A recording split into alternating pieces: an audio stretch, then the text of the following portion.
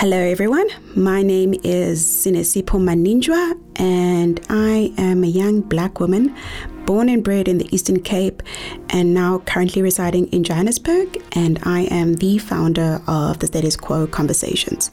The Status Quo Conversations came about from wanting to translate and record some of the conversations I've had with fellow Black women. Some of them my girlfriends, some of them acquaintances, and some of them family. I wanted to create a space where Black women can share their life experiences, where we can learn from each other, and also where we can grow together and develop.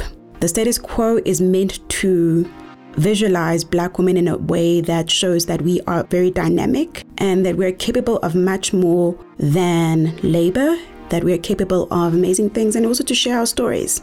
The role of the Status Quo Conversation is to have authentic engagement and also for women to, number one, get to know each other, get to have some semblance of understanding and empathy, and number two, so that we can learn from each other.